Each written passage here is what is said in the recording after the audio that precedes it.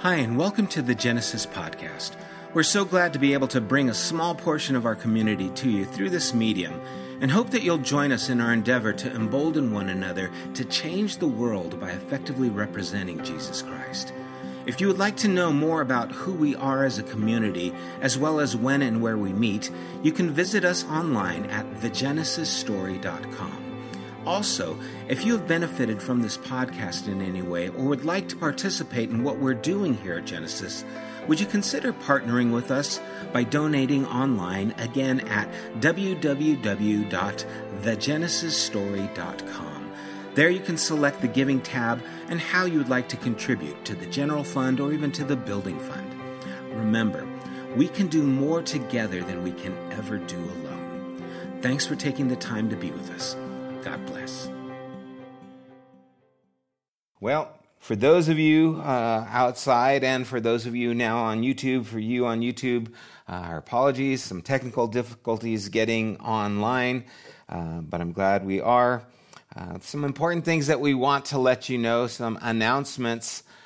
First off, on Friday, June 11th, at 7 p.m., we are going to have a Zoom call, and we'd like everyone to be a part of it. We want to kind of see you guys and let you know what's happening as things are changing and opening back up.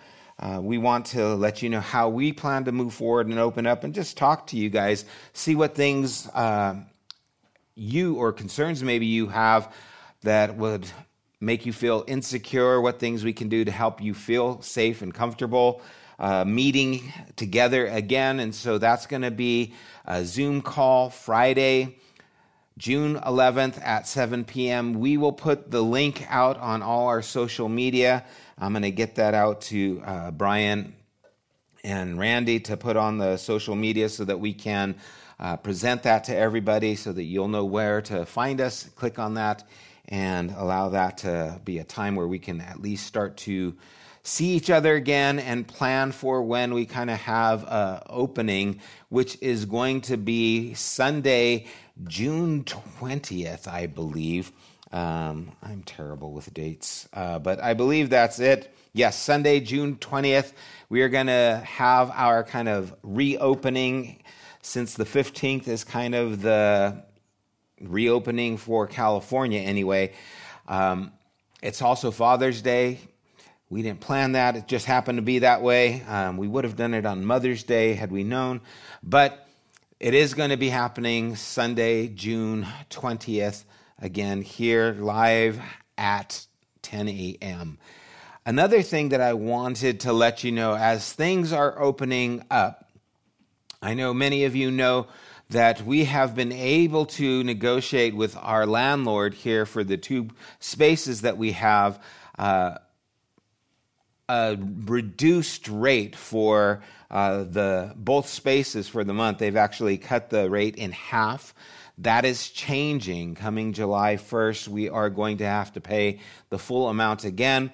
I share that with you guys just so that you know, so that you can be aware of the needs, that they are going to go up financially, and you can continue to support Genesis through the offerings. There on the screen has all the ways that you can give.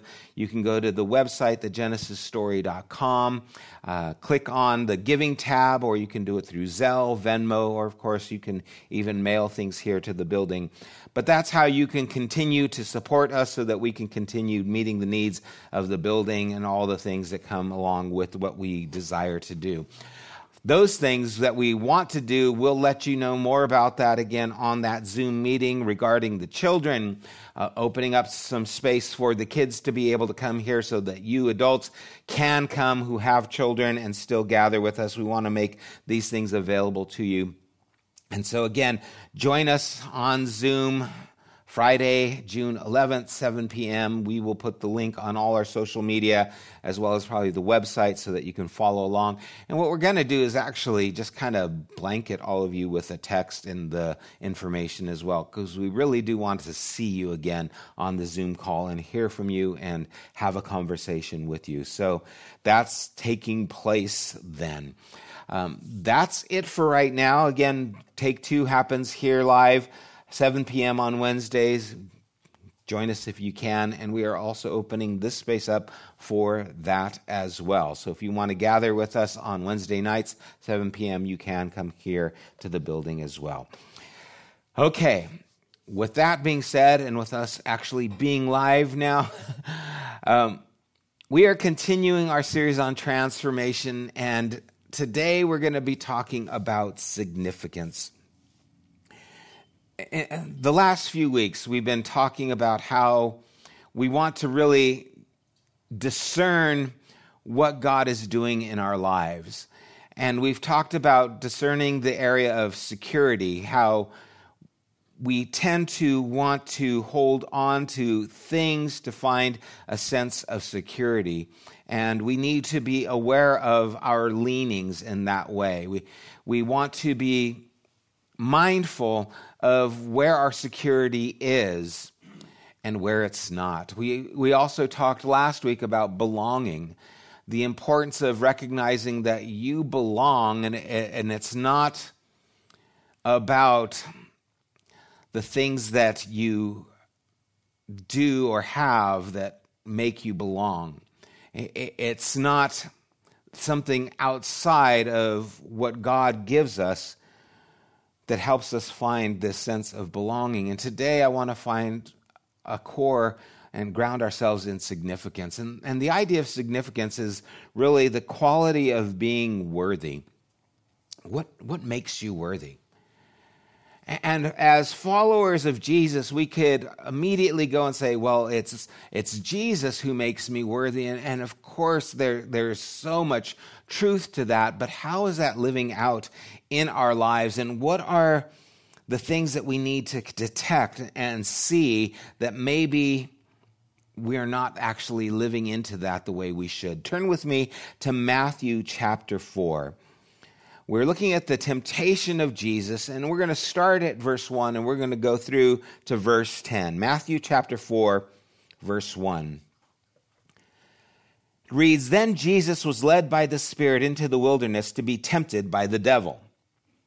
And after fasting 40 days and 40 nights, he was hungry.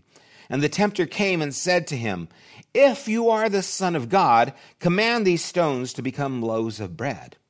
But he answered, 'It is written, man shall not live by bread alone, but by every word that comes from the mouth of God.'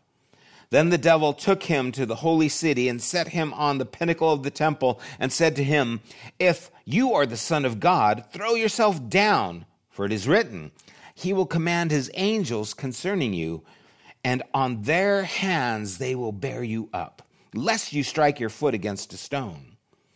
Jesus said to him, 'Again it is written, you shall not put the Lord your God to the test.' Again, the devil took him to a very high mountain and showed him all the kingdoms of the world and their glory. And he said to him, 'All these I will give you if you will fall down and worship me.' Then Jesus said to him, 'Begone, Satan, for it is written, you shall worship the Lord your God, and him only shall you serve.'"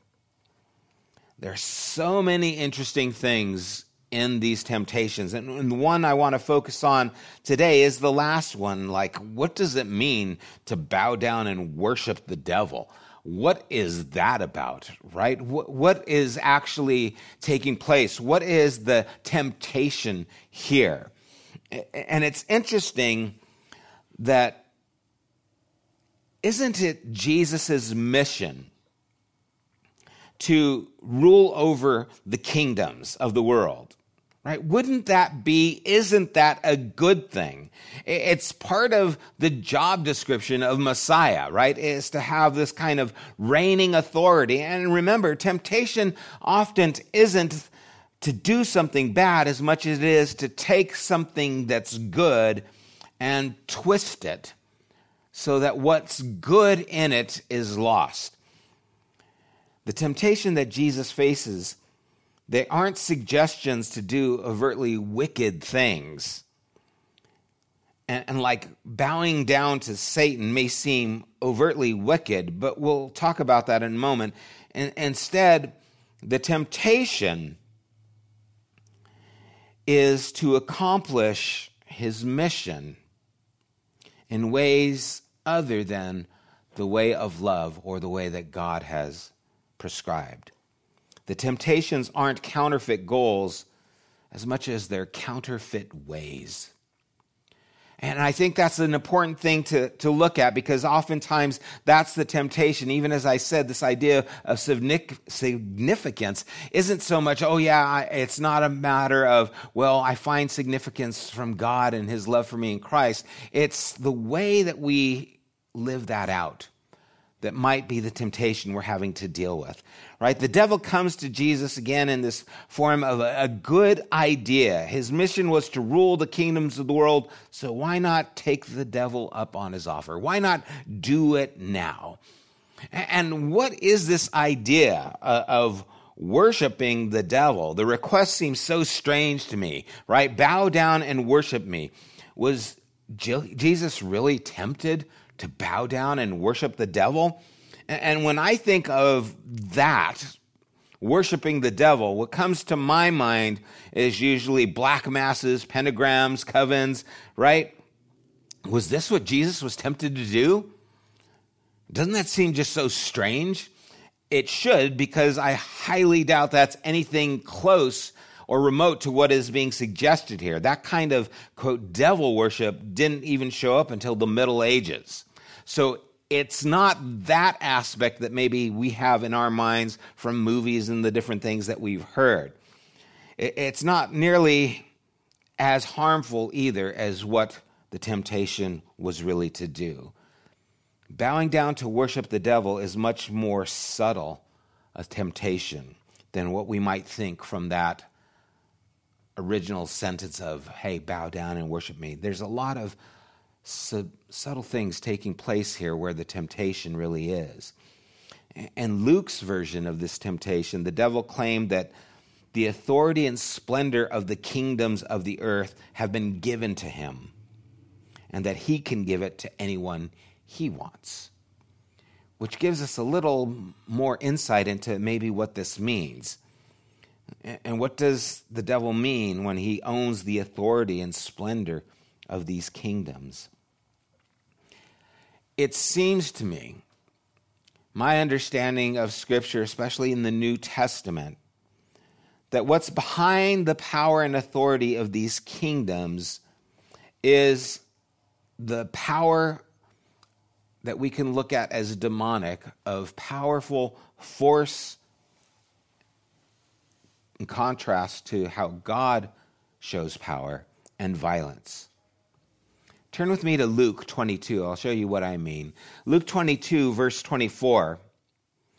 A dispute also arose among them, this is the disciples, as to which of them was to be regarded as the greatest. And he said to them, the kings of the Gentiles exercise lordship over them, and those in authority over them are called benefactors. But not so with you. Rather, let the greatest among you become as the youngest, and the leader as the one who serves. For who is the greater, one who reclines at the table or one who serves? Is it not the one who reclines at the table? But I am among you as the one who serves. You see, Jesus is now giving an understanding of the world's kingdoms and what they look like. And it's all about this authority over. It's all about these who have this rule over you. And he's saying, who's more important, the one who reclines at the table or the one who serves? And everyone thinks, well, it's the one who reclines and gets people to serve him. And he's saying, yet I'm here as the one who serves. Right? In 1 Peter 5, verse 3, Peter writes, not domineering over those in your charge, but being examples to the flock. What is the example? The example is that of Christ. You see, I think this temptation has a lot more to do with how things are supposed to be ruled rather than just who is ruling them. The common thing among every empire in the history of the world is that they rule through force and violence, that they subjugate others to their will through the threat of violence and death. The way they rule is through oppression. Fall in line or else.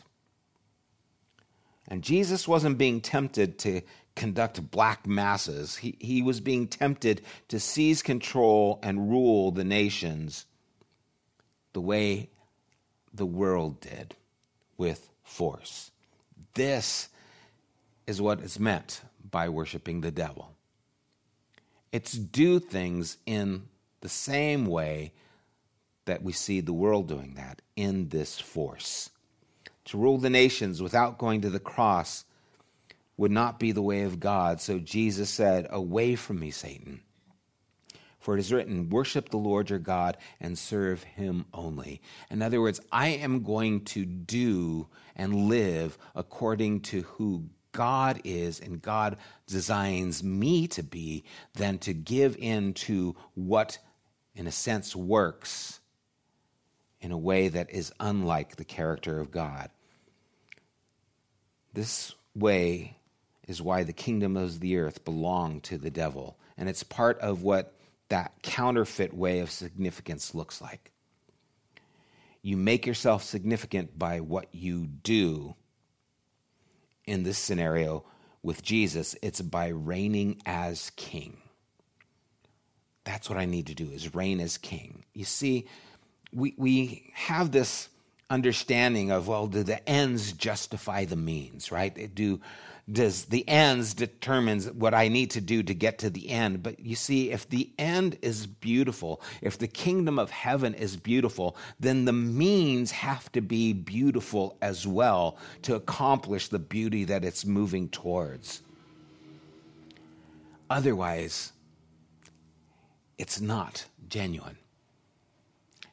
It's not real. And this is thematic throughout the Scripture, the New Testament. This is the theme about how the kingdom of God shows up, how it doesn't show up with the force, how it shows up in the most small ways, the menial ways. It shows up in a stable, in a birth in Bethlehem. It shows up reaching out to fishermen. It shows up to the outcasts, those who are not in power, those who are the least of these. It shows up in ways that are so unassuming,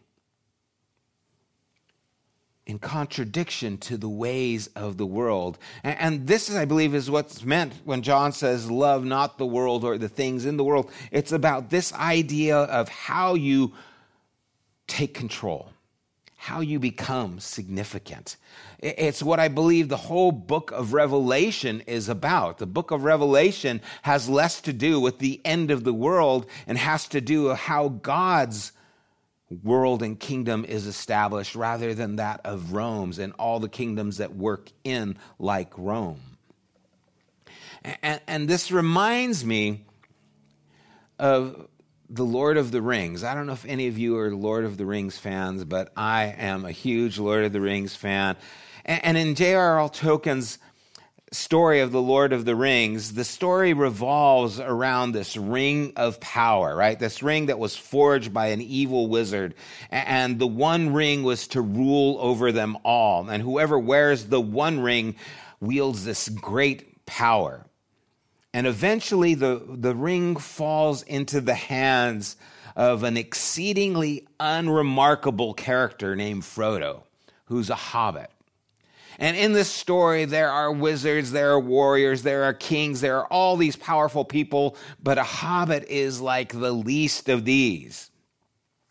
And one of the main themes of the story is that this well-intentioned character, right, experiencing the temptation to use the power of the ring for good, I'll take this power and I'll use it to stop the evil that is taking place. And Boromir, one of the characters, actually tries to take it and ends up dying because he plays a fool wanting to take power to supposedly use it for good, but it starts to consume him. Even one of the wiser characters, Gandalf, tells Frodo, don't even give me the ring, because if I were to take it, I would succumb to it. I would try to use it for good, but end up being used by it. The temptation offered to Jesus is essentially one ring to rule them all. But Jesus understood that when you seize that kind of power, eventually that kind of power enslaves you. Thus worship the Lord your God and serve him only. He will not be enslaved to the power that is being offered to him. And that is how he would worship the devil and bow down. It's not some black mass. It's not literally bowing a knee. It's giving in to the power of force and domineering.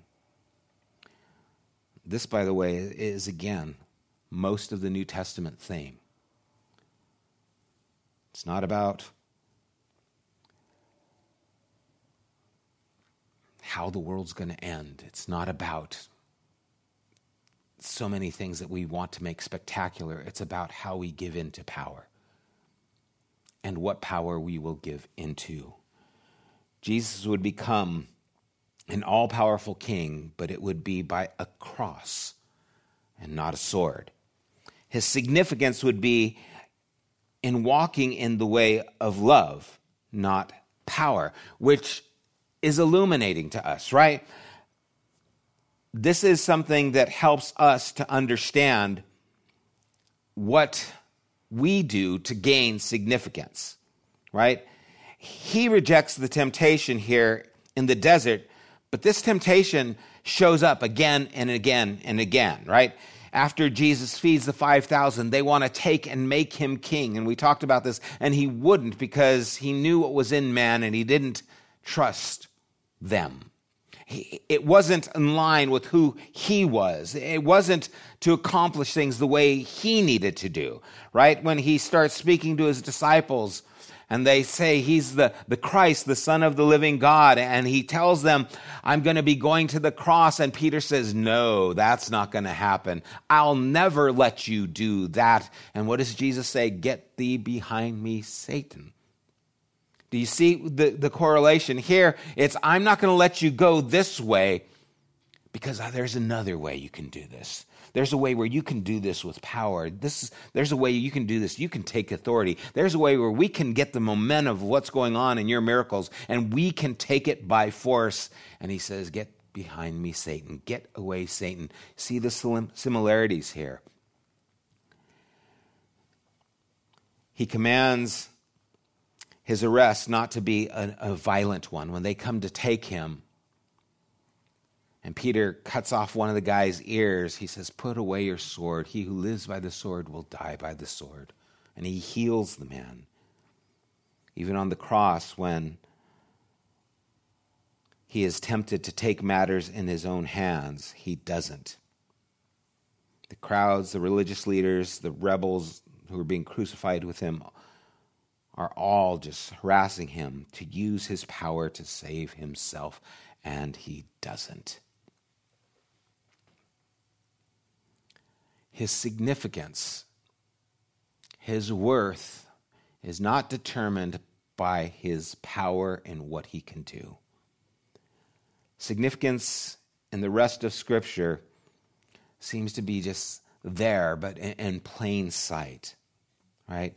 The temptation of significance was at work when Eve took the forbidden fruit to gain access to wisdom outside of her relationship with God. The temptation of significance was at work when the Israelites demanded a king like the other nations. They wanted to wield the same kind of power that the other nations had. It was at work with the Pharisees when they tried to shame Jesus into silence, afraid of losing their power and influence, Jesus would say, you're to have a righteousness that's better than the Pharisees.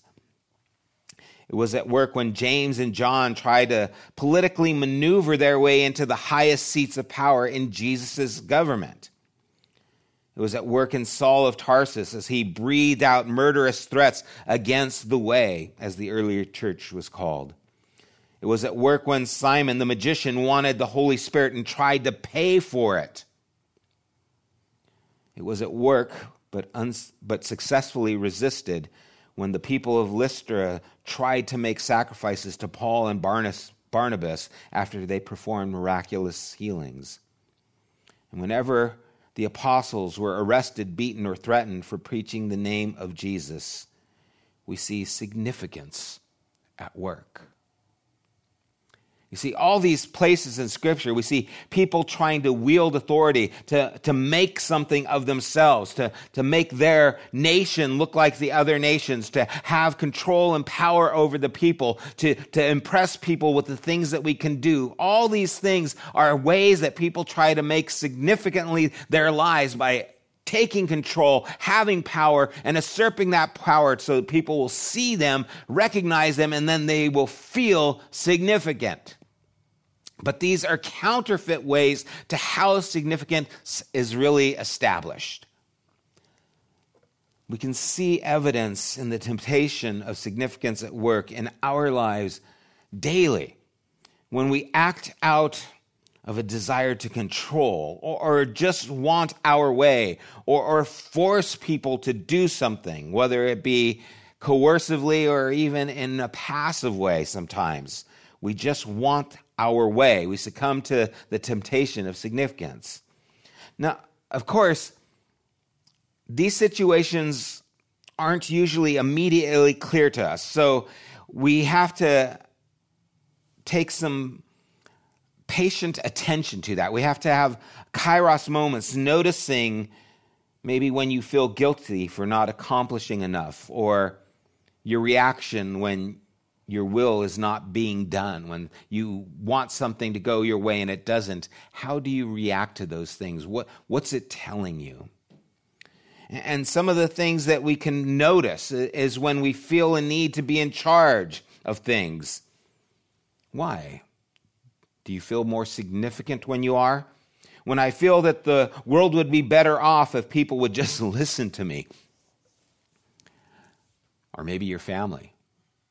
You know, things would go a lot better if everyone just did what I told them to do. Are you getting significance from that? When we have difficulty letting someone else run things, maybe significance is at work. When we find that we usually drive the car rather than let someone else drive the car, maybe significance is at work. Now, not always, but maybe. If you have ever thought, I'm going to have to do this if I want it done right. Why do you feel that way? If it bothers you when people don't take your advice, maybe significance is at work. You're determining who you are by how people respond to you. If you can justify, rationalize something in order for some good end to be realized, right? The ends justify the means. I can justify this if we do this way. Maybe it's pushing you in a way that's a temptation to this. If you have a drive to accomplish great things so that people will notice you, maybe significance is at work. Now again, in each of these things, significance might not be at work. That's why we have to discern what's going on. We have to process. We have to have that kairos help us see what's happening. But the core sin of significance is guilt, because worth is measured in accomplishment. I am what I do, and there's always more to do. It usually shows up in comparison, right? If you go to a high school reunion, and I never went to my high school reunion. I went to 3 different high schools, so I had no school spirit. I don't know which one to go to, right?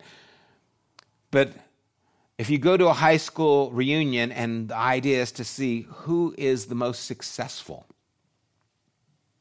who's making the most money, has the best job. Why? Because you're trying to find significance. It's how people see you. It's what you do that helps them to see you in the right way. And so you're getting your worth from how people see you in the things that you do. Significance program for happiness is power and control or achievement. The silent message is, I will be happy when I achieve enough to be significant.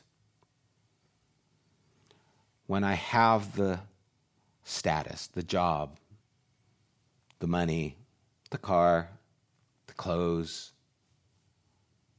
the friends. I have to do these things to become significant.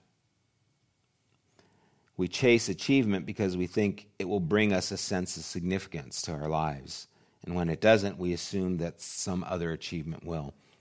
And the lie of significance is, I have something to prove. And because of this, we're constantly putting our energy and resources towards proving our worth. I want to impress people with the things I do, with the things I say, with how they see me, so that I can have this sense of worth. The false identity of significance is, I am what I do, right? To be doing okay or to be average, well, that's not enough. Now I don't stand out. To be worse would be weak or dependent.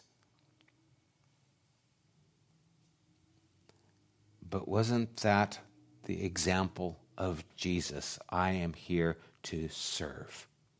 See, how do I become significant if I'm here washing people's feet?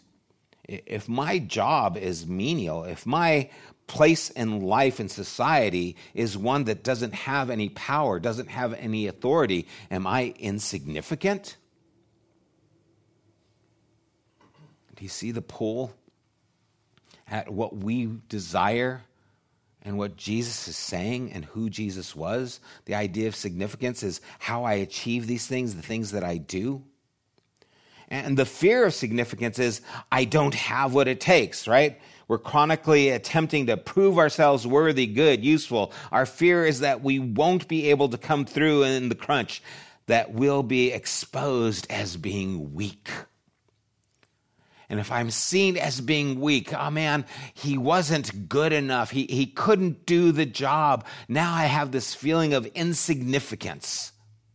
I didn't achieve the position. I didn't get the goal in my job. I didn't raise the perfect family. I didn't do the things the way people see them as successful. And now it plays on my idea of whether I'm worthy or not. I'm not a worthy parent. Why? Because my kids didn't grow up and all become pastors and go in the mission field. Does that make me insignificant? How do we overcome this compelling force to try and find ourselves worthy by the things that we do and how people see us? Well, following Jesus. Again, this is discipleship.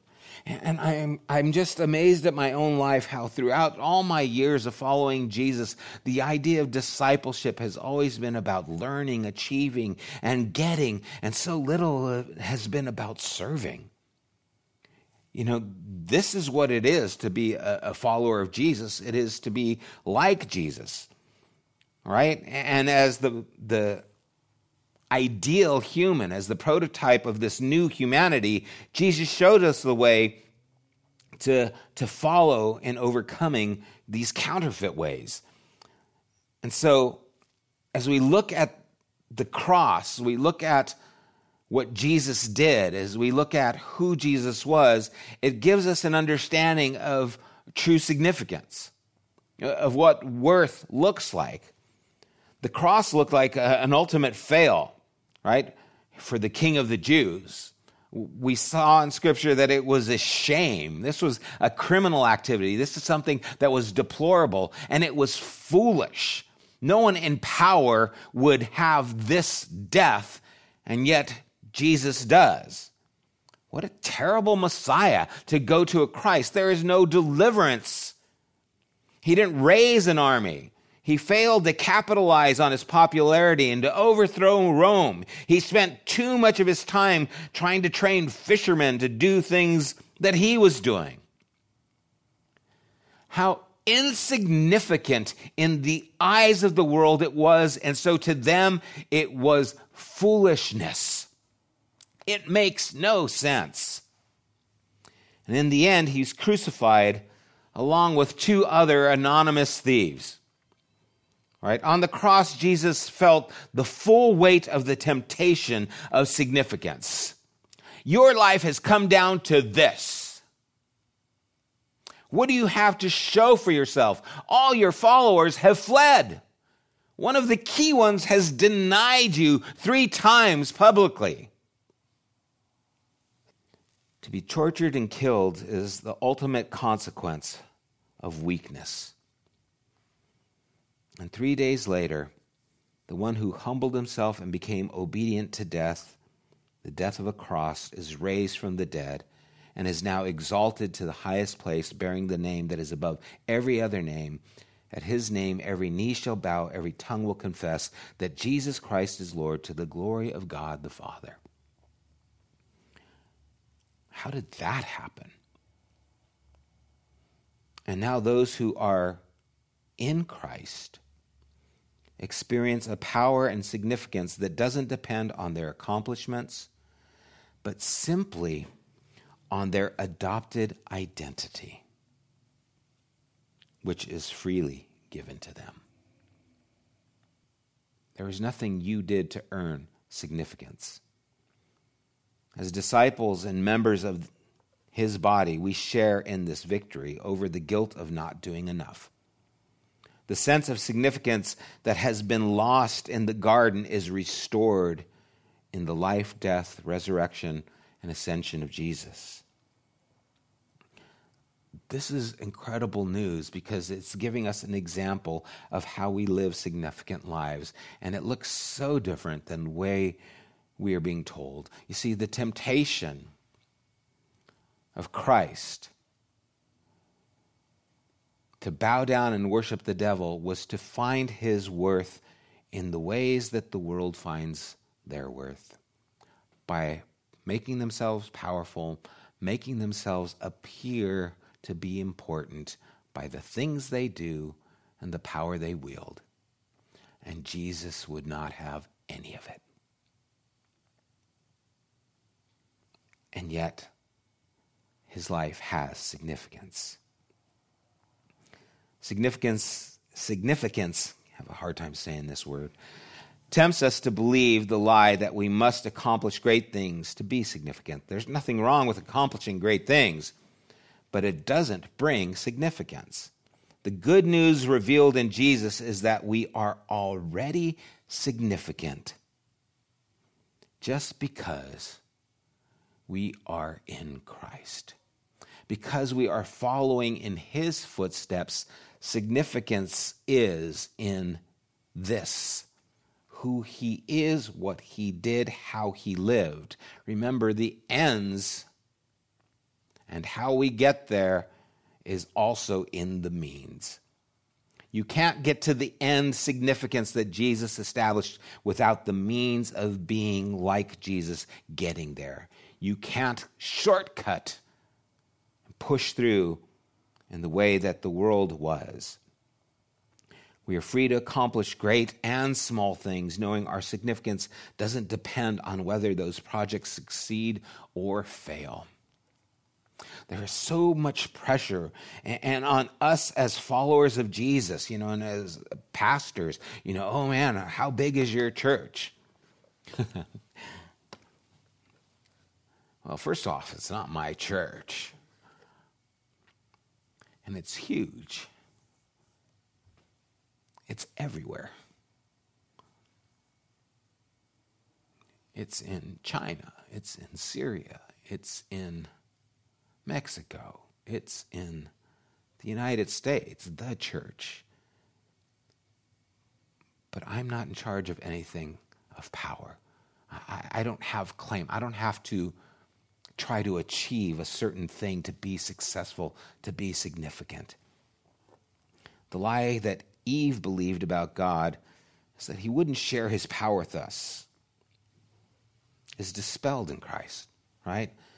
All authority in heaven and earth are mine. How are they his? He went to a cross and he conquered death. And then what does he say? He says, and now you go in this power. He just gives significance. Like I give candy to my grandkids, right? It's just like, here, go ahead, have it. God will empower us to accomplish wonderful things, whether big or small, with him and his kingdom.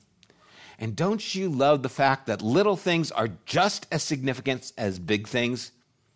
Don't you love that you don't have to do something enormous for it to be significant? Oh man, I just didn't accomplish anything. It could be the smallest thing, and it can be the most powerful thing.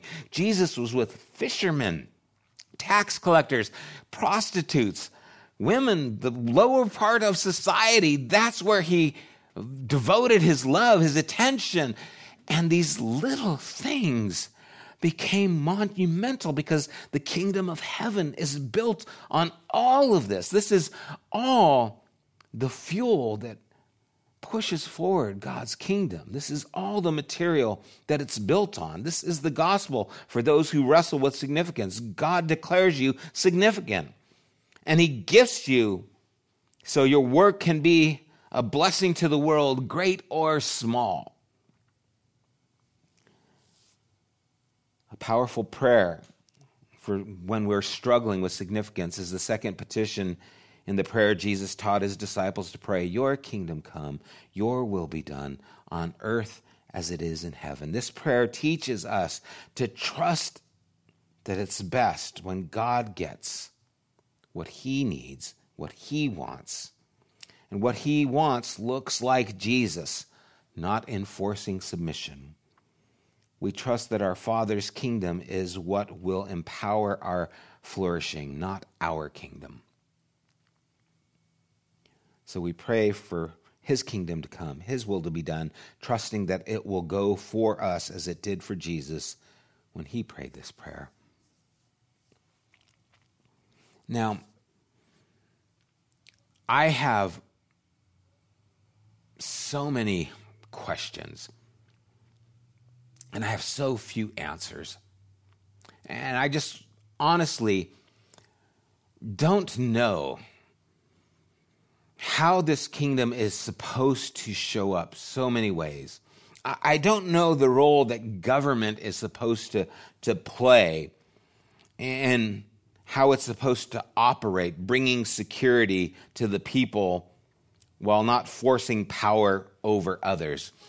I don't know that balance. I'm not sure how it looks economically, where we use our influence to help those in need and bring significance to others and still be able to flourish.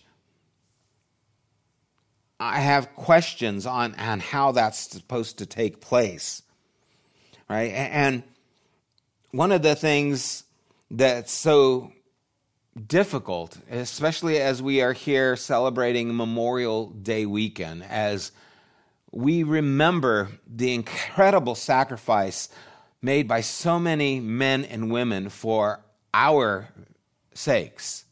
It's humbling, and we are indebted. And there is a reverence for these, and rightfully so, a respect for these people who have given so that we can have. And yet at the same time, there is a frustration and even an anger for the powers that put some of these men and women in harm's way in at times that weren't needed or were done for motives that maybe aren't understood or questionable. And I don't have all the information, so I can't make good judgments. I don't have all the facts, but I wrestle with these things.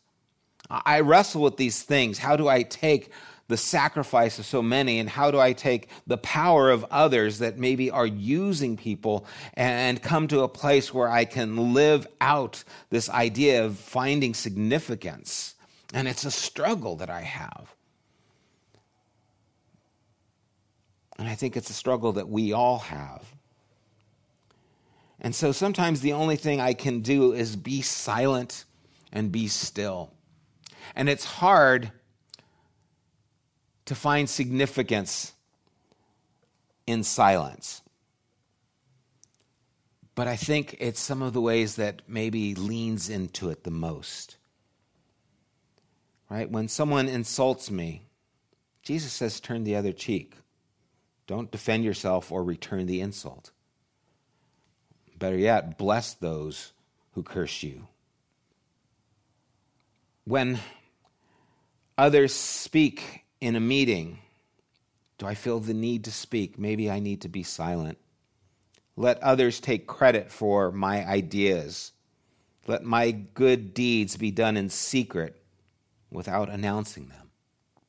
Jesus said, when you pray, go into the closet, pray. Your Father who sees in secret will reward you openly. If I were to do chores, cook dinner, mow the grass, whatever, maybe doing it without any noise, right? Without music playing, without things going on. Just spend some time so that the silence can allow the moment to sink into my life.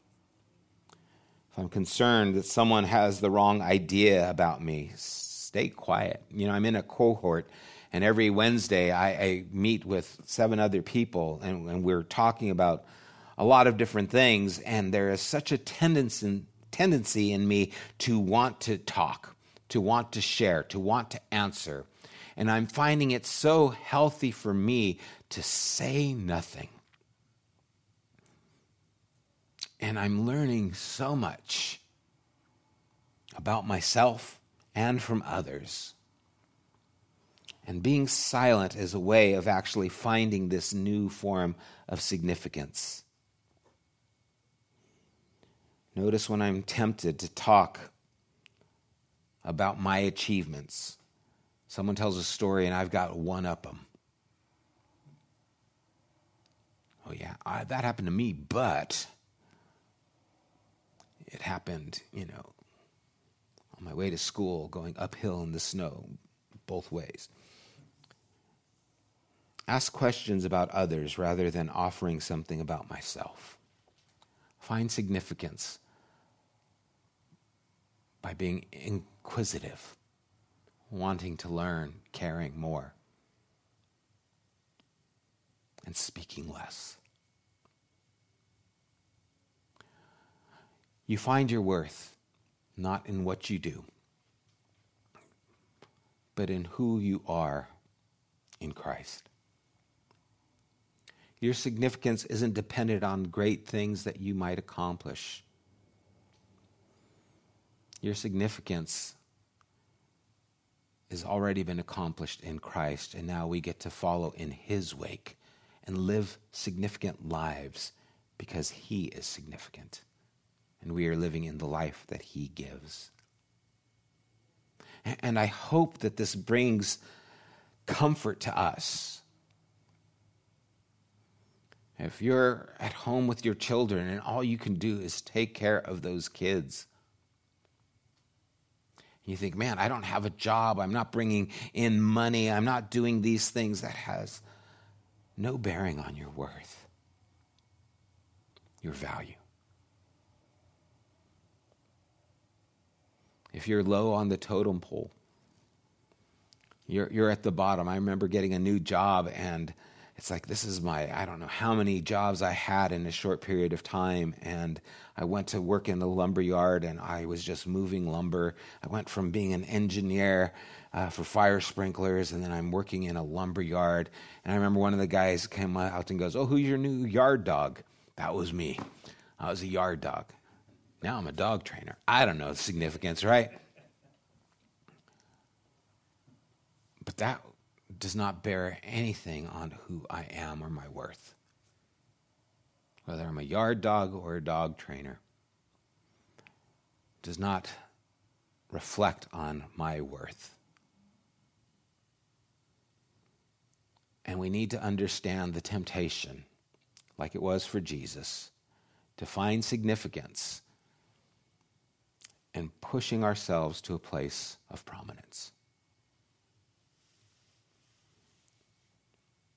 There is a better way. And that is the way of Christ. who esteemed others more important than himself. And in that, there was significance. That is the means to get to the end. Let's pray.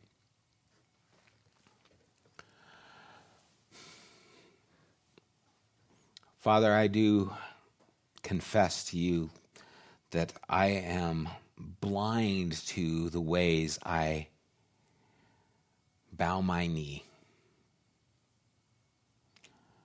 to try and find significance in what people think about me and the things that I do and what I achieve, what I have. God, I bow my knee whenever I take this idea of significance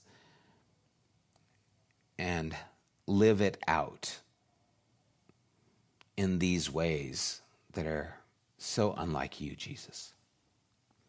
And so I pray for myself, I pray for us, that we would learn and discern, Lord, when these things start to penetrate our lives, when we start to feel the need to push ourselves forward to find the significance, when we start thinking that our worth will be determined by what we do or what we have or what people think of us, that we will worship the Lord our God, and Him only will we serve.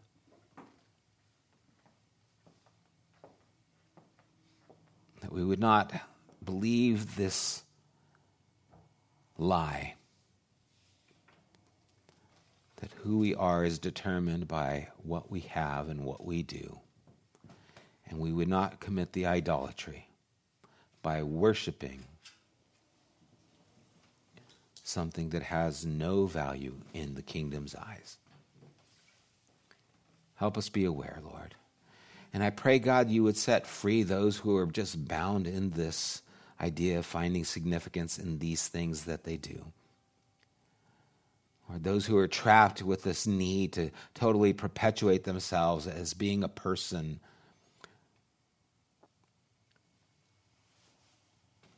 who finds worth because of how spiritual they are, because of how much they trust God, because of how much they do, because of how much